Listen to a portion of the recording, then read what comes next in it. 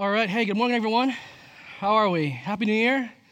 My name is Stephen Coppenrath. I'm one of the pastors here on staff. If you have a Bible, go ahead and open it up to Acts chapter 10. Acts 10, or if you have your phone, you can turn that on to that passage. And hey, we have a lot to do here, so let's just jump right in. There's a series that we were in last year, about 6 months ago, that we pushed pause on in the book of Acts. And so it's been a while since we've been back in the series, in a kind of an expositional series in general, and we're kind of thrust back in the middle of a story that we're picking back up on in Acts chapter 10, okay? But we have our work cut out for us, but we can do this, okay? So let's talk about kind of summarizing this a little bit. So first of all, if you don't know much about the book of Acts in general, let me just kind of help you with that. So each book of the Bible is written in a way to help kind of describe or push forward a certain idea. And so, for example, in the New Testament, there are the Gospels, Matthew, Mark, Luke, and John, who all tell the story, this narrative of the birth of Jesus, the work that he did here on earth, his earthly ministry, his miracles, culminating with his death on a cross and his ascension into heaven as he was resurrected again. So that's kind of what the aim of the Gospels were. Now, the book of Acts, which comes right afterwards, is written from Luke's perspective, and it's written from in a way to describe what the early church was like, how it grew, how it was formed, what were the people that were involved in the early New Testament church. And so as we look at this book, there's all kinds of amazing stories here of how God is growing his people in a very important time in their history. And so we find ourselves in Acts 10 in a story about Peter and Cornelius.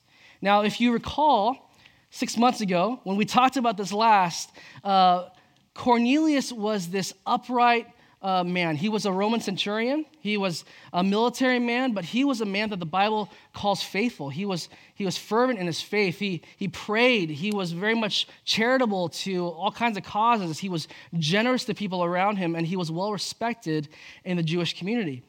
For all those things, Cornelius, though, was still considered a Gentile. He was not a Jew. He was a Gentile. And so, but as we read in Acts 10, verse 4, there's a verse there that talks about Cornelius praying to the Lord, and the Lord seeing his prayer, and he sends an angel down to encourage Cornelius and says, look, your prayers are being heard. In fact, there may be some things that theologically you don't understand yet. There's some lingo that you haven't filled the gaps in yet. But I'm going to send somebody to you, Cornelius, who's going to help explain some of these things to you. And in many ways, Cornelius is this awesome story for those of you in this room this morning who didn't grow up in the church, who didn't have this kind of awesome heritage of faith where your parents and your grandparents and all these people were faithful in your family. You may not have grown up in youth groups where the Christian lingo was explicitly explained at an important time in your life. You're new to all this. And Cornelius is this kind of shining example of what God wants to do in so many of our lives, regardless of our pedigree, regardless of how we grew up. And so at the same time, God is working on Cornelius, and he's revealing the truth to Cornelius. We also have the story of Peter. Peter, as you remember in Acts 10, is standing on this patio, this porch on top of his roof. And he's getting ready to have lunch. And in Acts 10, God has this vision that is sent to Peter. And Peter stands there and he sees the sheet, and on the sheet are all these kinds of animals and insects and birds, all these things that as a proper Jew, Peter would have nothing to do with normally. And God says to Peter in the vision, hey, Peter, it's lunchtime. Why don't you grab something and have lunch? And Peter's like, no, I can't do that. This is wrong. This is something that I know as a Jew. This is wrong for me to do. These items, these animals are unclean. And God goes back to him and says, look, don't call common what I have made clean. And God is teaching Peter a new thing as well. There's something to be learned where Peter is starting to grow in his faith. At the same time, Cornelius is being wooed to God. Peter is being changed by God. And so at that moment, while Peter's having this vision, there's a knock downstairs, and he goes downstairs, and there's these three guys from the house of Cornelius who are at Peter's house and says, hey, would you come to Cornelius' house and explain what you know even further? So God is at work here. God is bringing these two guys together, these guys who are culturally and socially, and they have all these differences, all these things that are different about them, and intersecting them at the same time, at the same place. So that kind of brings us and catches us up. But before we jump into our passage, I want to just make sure that I set the stage for us in terms of what are we talking about here? What is the story about? Because it's important for us to understand how the context informs what the gospel does for these men. And I really think what this story is getting at, attacking a little bit, are these lines that divide us. These barriers that we oftentimes, that I do this, and I know you probably do as well, we just think in terms of what is different about the people around us. How do they compare to me? How are they different than me? And so if you catch yourself thinking about that oftentimes, this passage is something for you. In fact, November 10th, 2014, Reuters, an online media source, had this interesting article, this kind of op-ed piece about the walls that still divide us in our community. And it was kind of this "Where Are We Now?" article after the 25th anniversary of the Berlin Wall falling in Germany. And so as they kind of take all these pictures and show all these actual physical walls, these things that still divide communities and countries, they say this about that. From the barbed wire fence that divides our two Koreas, to the fence around the Spanish enclave in Manila and the sectarian wall in Belfast, these pictures depict the most disputed, dangerous, and controversial walls that divide people and nations across the world. So some of you know that last fall, myself and some others from Foothill, we went and visited Belfast, Northern Ireland, to visit and support and kind of see this church be planted in Belfast. Some of our friends through the Acts 29 network, Lucas Parks and Andrew Elder. In fact, Lucas will be here next Sunday, God willing, to share an update. Just some of you have been praying for him and his cancer and all that is going on with him. But we got to meet with them and see their family, see their church family. And while we were in Belfast, we saw this wall in kind of real life. And there's a picture of it right here. This wall, if you guys know anything about Belfast history, Northern Ireland's history, it's a very complex and interesting history. There's this wall is called the Peace Lines, and it was erected in 1969 to serve as a way to make peace between the Irish Catholics and the Protestants that were at war at the time. And really, they'd been at war for centuries, but it started to really get crazy in the 70s. And so this wall actually started to get larger and larger. Started off just as a cement part that you see at the bottom, and then they add a little bit more and a little bit more until 1998, when the Good Friday Agreement was signed. They stopped building on the wall. They stopped using it, but they didn't tear it down. It was still kind of just there as this physical, visible reminder that there's this big thing that divides a big part of the city. And if you go there today, there's an Irish Catholic part of town, and there's a Protestant loyalist part of town. It's still there today. And so we got to go there and see this. Our team actually was there, and we heard all about the history of it, experienced that. And it's amazing. This wall is huge. It's really thick. You can't miss it. And in fact, every night around 10, 11 p.m., there's actually one gate where you can get in and out. And that gate, it's like this huge, like Jurassic Park-sized gate. It gets closed up every night, still every single day, to separate part of Belfast from another part of Belfast. And to bring this closer to home, there are things in our life all the time that we're very much aware of that separate us from the people around us, right? People that we work with, people that we know at school. It's like, well, that person does things differently than I do. When I was at home a couple months ago, I was having a conversation with one of my neighbors who lives right next to me. And this neighbor is incredibly friendly, a great neighbor, somebody who I would love to have all kinds of neighbors like this neighbor, right? And he's somebody who knows my kids, and my kids know him, and he's always up for a friendly chat. But one time we were talking about landscaping, and it didn't take but just a second for him to kind of bring up, really in a kind way, but just as like, hey, but remember our property line, it starts right here and it ends over here. He knew, like right off the bat.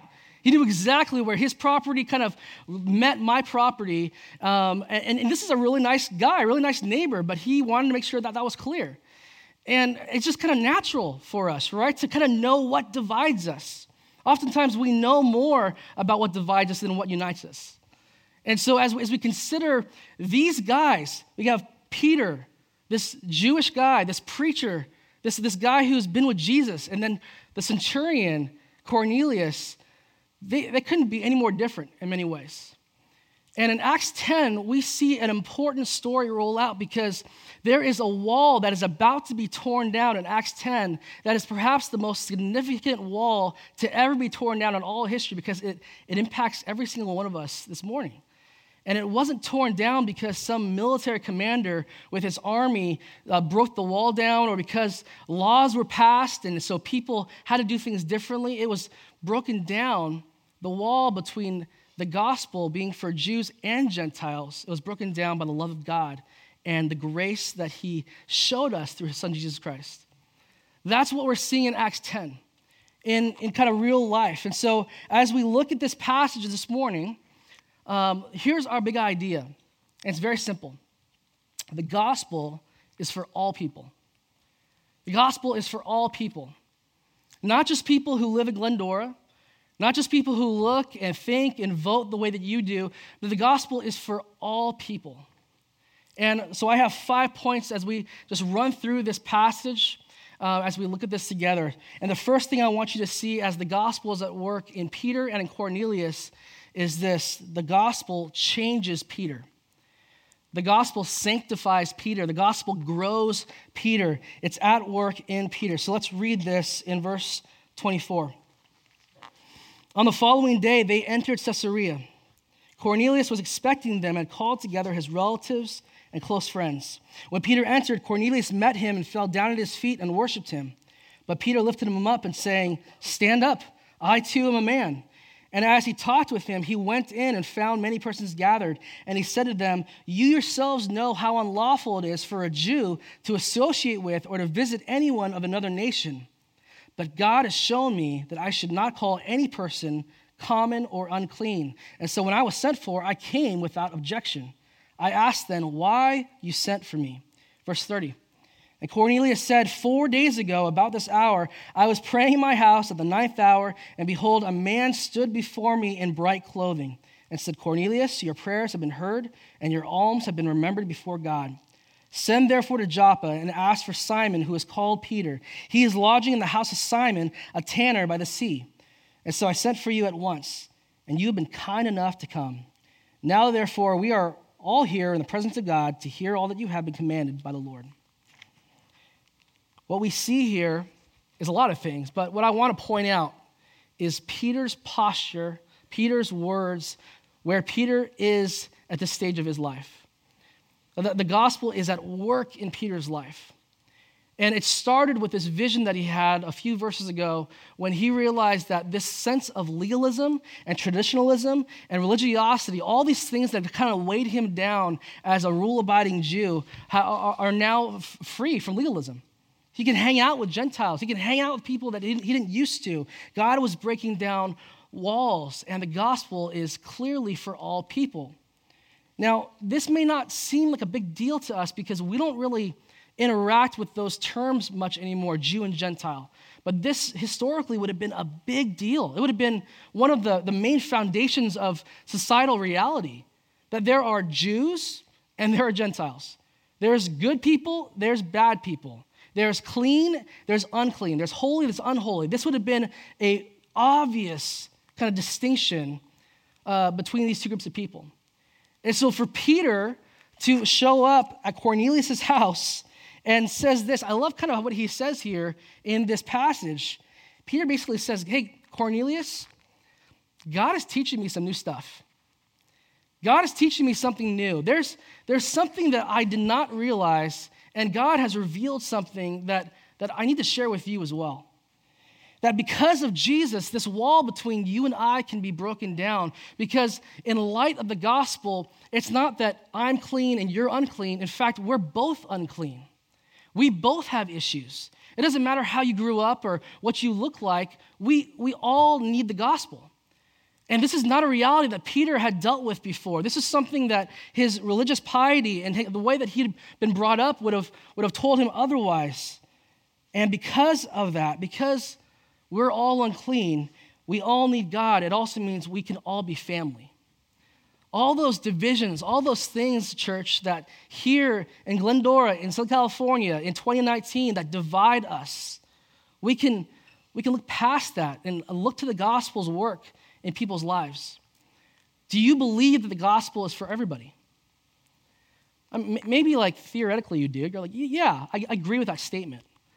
But when you think about people in your life who tick you off, when you think about all the people that you just spent Christmas and New Year's with and your family who are like, oh my gosh, I cannot spend another minute with these people. When you think about those people, you think about all the folks who you interact with at work, maybe the boss that drives you nuts, all the people that God has surrounded you with in his sovereignty, and you hear that statement again that the gospel is for all people. The gospel is for people who look different than you do, ethnically, racially. So, this is a big deal here. Racism was a systemic issue between Jew and Gentile. For people in this time, this was a big deal, and it's still a huge issue, obviously. But if the gospel is not for everybody, then your brand of Christianity is simply another kind of club or association or political party that says you have to look and vote a certain way in order to be in. That's not what it's about.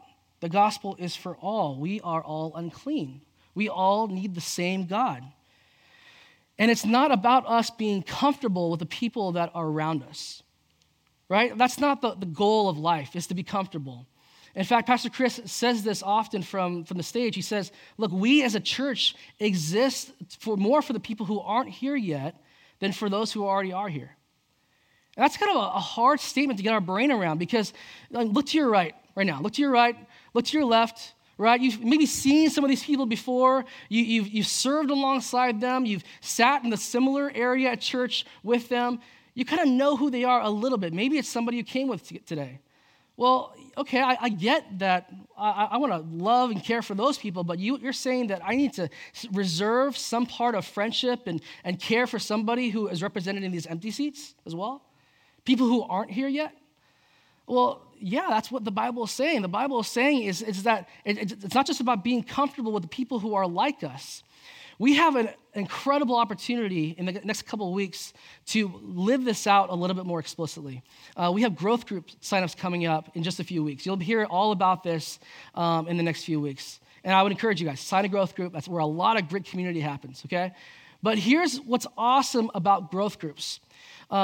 Some groups look and kind of act the same. Other groups totally don't. There are people in some of those growth groups who are completely different than you are. But you have a commonality and a desire to grow in your relationship with Jesus Christ, rooted in the gospel, that supersedes any difference that you may have with them. It doesn't matter if they have a different job than you, or don't have kids, or do have kids, or what stage of life that they're in. It doesn't matter. And guys, I realize that's risky. That's hard sometimes to do. My wife and I were leading a growth group a couple years back, and for the most part, everybody who joined the group in our stage of life were kind of similar. And at the same time, we accept anybody in our growth group, anybody that can come in. And so at the time, there was this gentleman, a little older, probably much older actually, who signed up for our group. He was a single guy who came, and I was like, hey, awesome, let's do this. Let's do community together. This is great. And about 3 weeks in, I kind of realized that this guy has signed up for our group in order to try and sign our group leaders up to sell vitamins under his network. That was his desire in joining the growth group. So is like the growth group risky? Yeah, it's kind of risky sometimes. It may not work out. It's like, so I had to have this conversation with this guy and say, hey man, like we love that you're here. We want you to be here, but you can't use this as a networking platform, okay? This is not what this is for. And so, you know what? Sometimes it works out, sometimes it doesn't, but that still doesn't change the fact that we are called to run and embrace people who are different than us. That's what the church is about. And to do that, it takes humility, right? Like it takes saying, like, look, I'm not the most important person. My desires, the things that I want to see happen, that's not the most important thing. And I love about this verse here, if you look at verse 25, maybe you noticed this the first time around. Peter and Cornelius just outdo each other in humility. Peter enters the room. Cornelius met him and fell down at his feet and worshiped him. He's not worshiping him as a god, by the way. He's showing him reverence and respect. And Peter lifts him up and says, hey, man, I'm just a normal guy.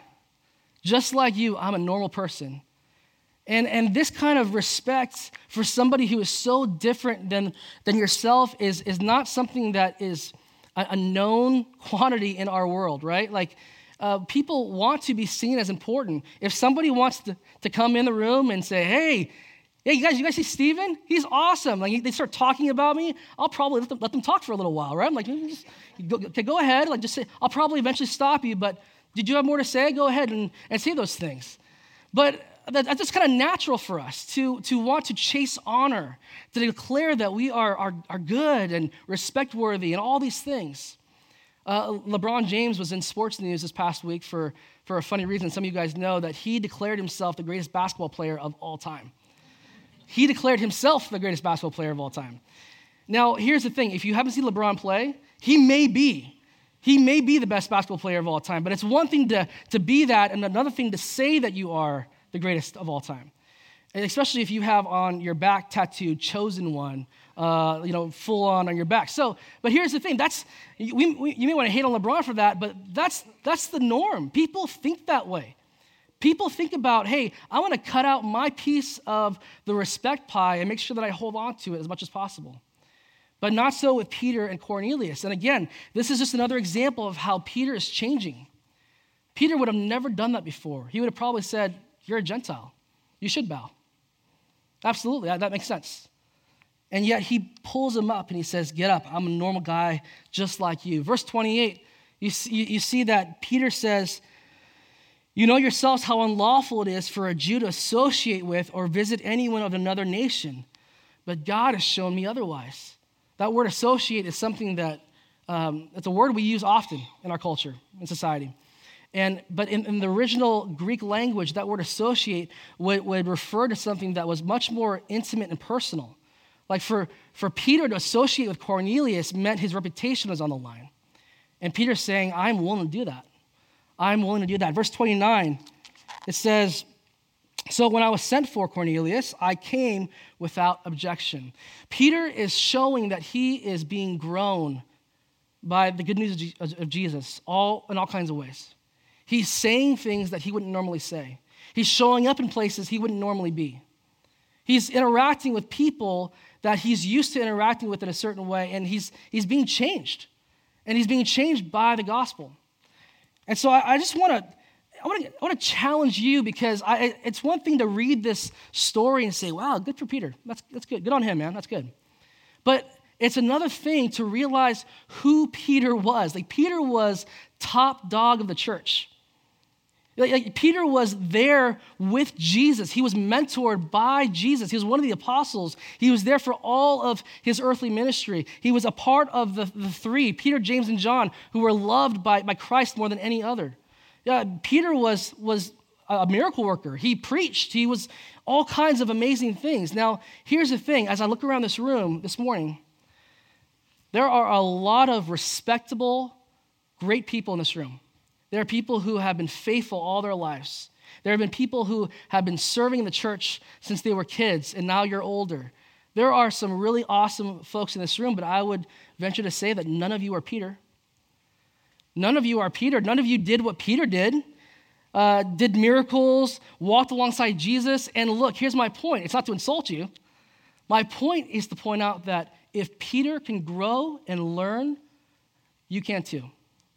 If Peter is humble enough to take on the posture of, look, I'm learning some new things, God is teaching me new things, then we can have that posture as well. So that's the first point. That was a really long one, I know. 4 more to go. Here we go. Let's be a little bit faster. Number two is simple. The gospel must be preached.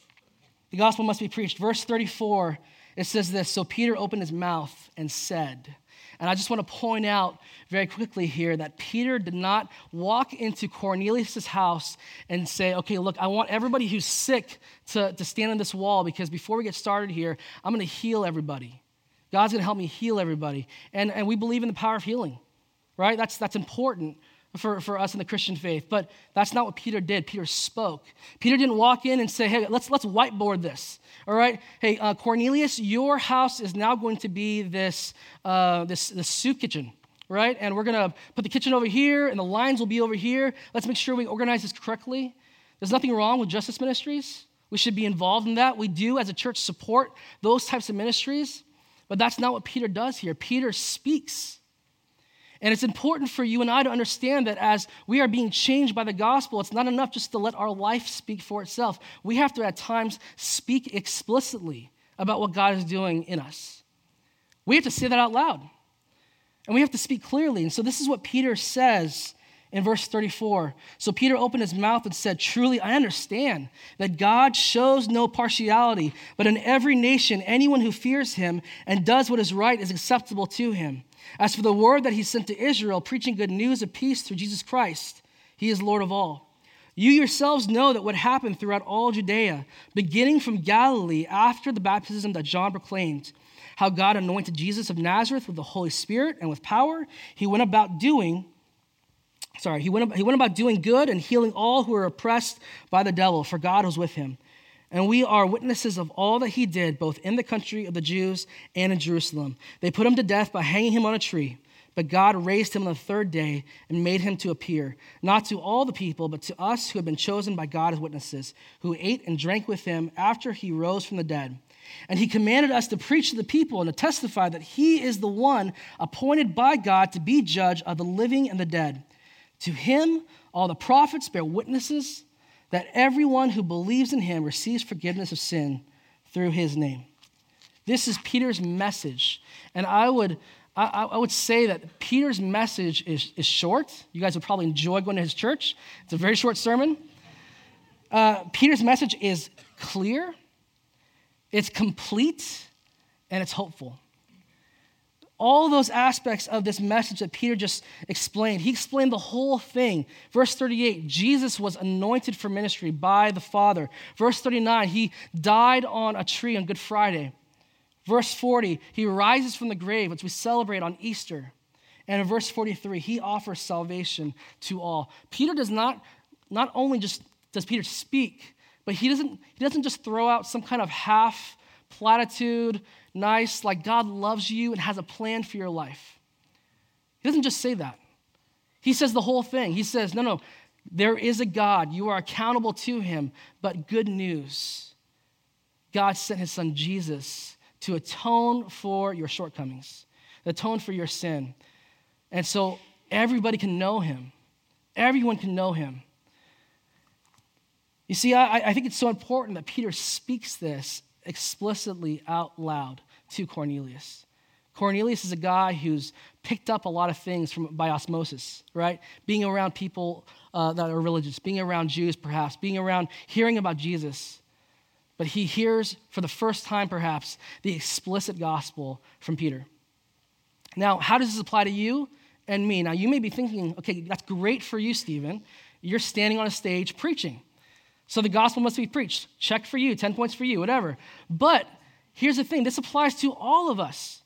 And I love that it's Peter in 1 Peter 3:15, if you know the verse, that Peter exhorts the church in his own book of the Bible and says, it's on all of us. We all have to be prepared to give an answer, give a reason for the hope that we have.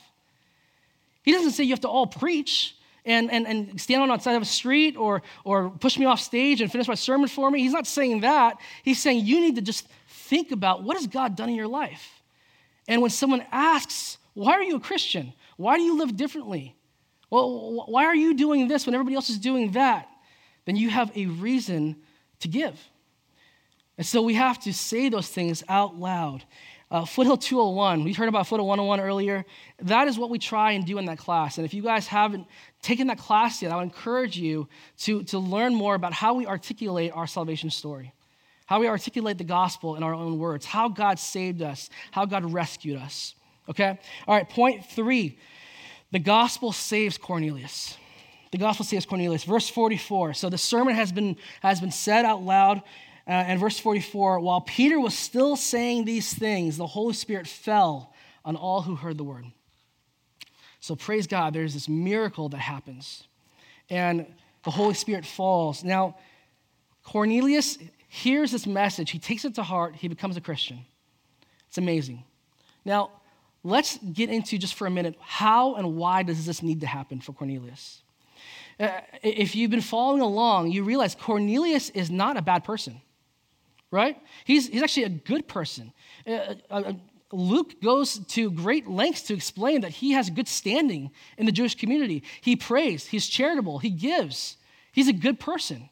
And so why does Cornelius need to be saved? He's already doing good things. Well, if you remember John chapter 3, there's a story about Nicodemus that parallels the story of Cornelius. And we realize from the story of Nicodemus that God came to save the immoral, but he also came to save the moral. That it doesn't matter what we do or what we don't do, it matters what Jesus has done for us.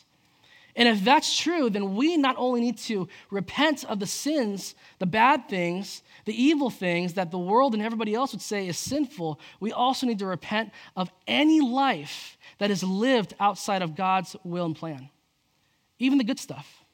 Because that good stuff, as you know, Christian, as I know, it festers into this seed of self-righteousness. You're like, wow, I did that on my own. And that is sin too. And so that is what Cornelius is being saved of. It's not what we do. It's any life apart from God. It's not our acts. It's not our works. In fact, Paul in Philippians 3:8 will say that our good isn't good enough. It's rubbish. It's trash. Let me tell you a story real quickly about this. This isn't a true story. It's just an example, okay? So let's say next Saturday I'm outside at my house. I'm doing landscaping. I'm mowing my lawn, let's say, right? Which I never mow my lawn. But let's say I'm doing that. It's a story. So I'm out there mowing my lawn, and my family's inside. They're watching a movie or doing something else, and a man gets dropped off on my curb, and he says, hey, I don't know you at all, but I need a place to stay for a month. Now, hear me out. I am a convicted felon. I am a bit of a klepto. I steal things all the time. In fact, when you're asleep tonight, if you let me stay at your house, I will probably rummage through your things, and I will steal things, and I will probably, sell your TV on Craigslist. I'll do all these things. I just want to let you know up front who I am, but I need a place to stay. So what do? Well, I'd probably say, no, you cannot stay with me and my family in our house. Good luck with that. Maybe I don't know what I'd do, but I'd probably say something to that effect. And so I go back to, manicuring my lawn and mowing my lawn and all that stuff, and another person gets dropped off. And I'm like, what is going on? Why are all these people being dropped off at my house? And there's another guy who says, I also need a place to stay. I need a place to stay for a month. I got kicked out of my apartment. And look, though, I'm a good person.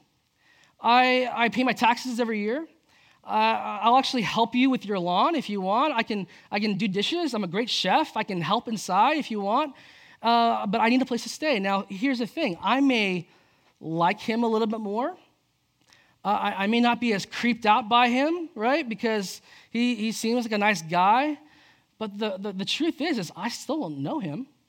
And so I'm going to say, no, you cannot stay with my family either. Because it takes an insider to bring an outsider in, right? Like there has to be somebody that knows one of those guys. And so let's say I'm talking to that last guy, my son Owen. While I'm saying no to this last gentleman, my son Owen, who's 8 years old, says, hey, Mr. Smith, how's it going? I'm like, oh, I guess you guys know each other? And Owen's like, yeah, like this is Mr. Smith. He's my classmate's dad.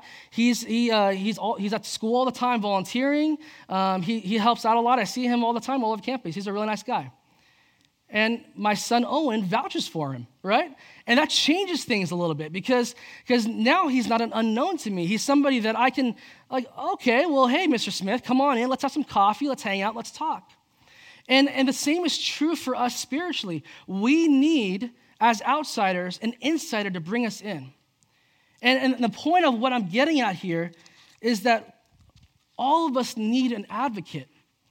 We all need somebody to vouch for us. Because it doesn't matter if you're good, like the first guy who needed a place to stay, or if you're, bad, or if you're good. It doesn't matter what you do. And in fact, 1 John 4:1 speaks to this. and our advocate. It says, I'm writing these things to you so that you may not sin. But if anyone does sin, we have an advocate with the Father, Jesus Christ the righteous. And so whether we have bad deeds or good deeds, it doesn't matter. We all need Jesus. Jesus was the consummate insider. Jesus was the one who says, no, look, Father, I vouch for him. I vouch for her. Because when I died, my blood, it covered his or her sins. And so now we can have a relationship with the Father. It's nothing to do with what we do or don't do. It has to do with what Jesus has done for us. And because of that, Peter, who had good theology, and Cornelius, who had good works, they both still needed the gospel. They both needed the gospel to change. Peter in sanctification and a changing and becoming more and more like Christ, and Cornelius in regeneration of the heart and conversion. And they both needed the same thing. And this is true for us as well. We need Jesus. Like I said before, some of you have been at it for years in your faith. Years, and you still need the gospel to impact you and change you and grow you. Last 2 points. Number 4, the gospel produces fruit. The gospel produces fruit. So we read in verse 44, while Peter was still saying these things, the Holy Spirit fell on all who heard the word. And the believers from among the circumcised who come with Peter, so Peter had brought his crew, his guys, his Jewish friends, they were all amazed because of the gifts of the Holy Spirit that were poured out even on the Gentiles, for they were hearing them speaking in tongues and extolling God. There is visible and actual fruit when a person comes from death to life in Christ. There's something new that happens because of the Holy Spirit at work. And it's seen through the speaking of tongues. It's seen through the Holy Spirit falling in that room. There is fruit. Now, some of you know this kind of vocabulary because you've read Galatians 5 before, where Paul talks about the fruits of the Holy Spirit. In other words, when we become a Christian, we don't just continue to live our lives the same way that we always have. We now have these things that come from us. We are more loving. We're more gentle with people. We're more selfless with people because of what Christ has done in us.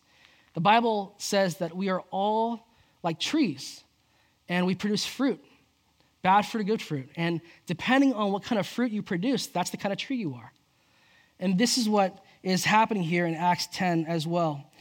Last point, number 5, is this. The gospel calls for a response. The gospel calls for a response. Verse 47, Peter declares, can anyone withhold water for baptizing these people who have received the Holy Spirit just as we have? And he commanded them to be baptized in the name of Jesus Christ. Then they asked him to remain for some days. Peter says, in light of all of what's happening right now, is there any reasons, can anybody say anything against why these guys are not obviously Christians? They are. They're Christians. The Holy Spirit's here. It's clear that something has happened because of the preached word of God. And so there is this call to baptism. And so I just want to pause here and say, hey, look, one of the first things we do is, as a Christian, as a new believer, is to be baptized. And we do that not so that we can be saved. It has nothing to do with salvation. We get baptized as the first step of obedience as a Christian. And it's a way of us aligning ourselves with our Savior, Jesus, who was also baptized by his cousin John in the river. And we say, this is a symbolic of my new life in Christ. As I am immersed in water, I come back up. And I'm not saved at that moment. That's not salvific in that moment, but it's a symbol of what God has done in my heart already. And so for some of you this morning, as you consider point 5, as you consider how the gospel is calling for a response, it demands a response, what will your response be to the gospel?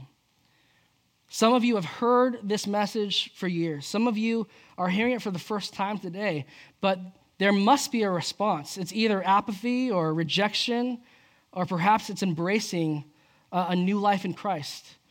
And I hope that it's perhaps linear, like it was for Cornelius and his family. Like it's just, hey, I guess we should get baptized. Let's do that. And so they do. And if you need to get baptized, we'd love to help you with that. We love baptisms around here at Foothill, and we love to celebrate that with you. But in a much more general way, and at the same time, much more specifically for you in your life, how is God calling you to respond to what you've heard today? Perhaps the answer is in verse 36, if you look back. And I'll end with this. Peter slips in this truth to Cornelius in his sermon, and he says, look, just in case you are wondering, Jesus was not just this good man, this good prophet, this miracle worker. No, he is Lord of all. That's who Jesus is. And what I love about the way that Peter says that is he doesn't leave any room for any kind of misunderstanding. And so whether or not, church, today, for you and for Cornelius back hearing it, whether or not we are living in a way that reflects that Jesus is Lord over our life or not, it does not change the reality that he is in fact Lord. Jesus is Lord of all. He is sovereign over all. He is all powerful. He knows the past and the future. And as he is calling you this morning, maybe some of you are new to the faith or not Christians at all, and he is calling you, he's beckoning you to respond in faith. Maybe some of you have been around the block and you're kind of stuck in your ways. And you're like, oh, I've kind of been there and done that. But God would say, no, I have something else to teach you, the same way I taught Peter.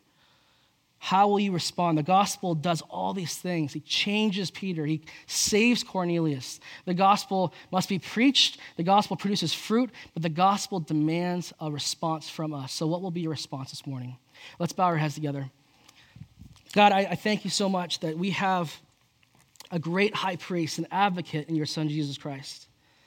God, I thank you that you've given us confidence to have faith in who you are. And Lord, I pray that as we consider all the things that you are teaching us, all the things that you have taught us, the ways that you are encouraging us this morning, God, that we would respond that we would respond in a way that declares you are Lord. Not only over generally the world, but you're Lord over my life. You're Lord over my marriage. You're Lord over my parenting, the way that I parent my kids. You're Lord over all the details, all the things that I choose to be about.